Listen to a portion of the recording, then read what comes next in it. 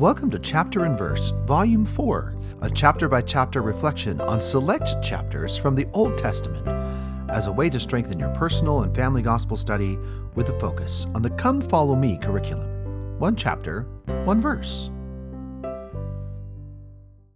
My name is Michael D. Young, and today we have a text based on Job 19. The focus verses for this text are Job 19, 25 and 26. For I know that my Redeemer liveth, and that he shall stand at the latter day upon the earth. And though after my skin worms destroy this body, yet in my flesh shall I see God. And now the text. My Redeemer lives, oh this I know. My Redeemer lives, oh this I know, and he shall stand upon the earth. For thus the Scriptures tell me so, for he shall give us second birth. The worms my skin shall yet destroy, still I shall stand within my flesh, before my God, and yet enjoy the blessings of a life refreshed.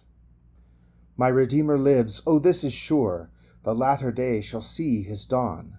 His light shall heal those who endure, their spark of life may linger on. Thank you for listening. Like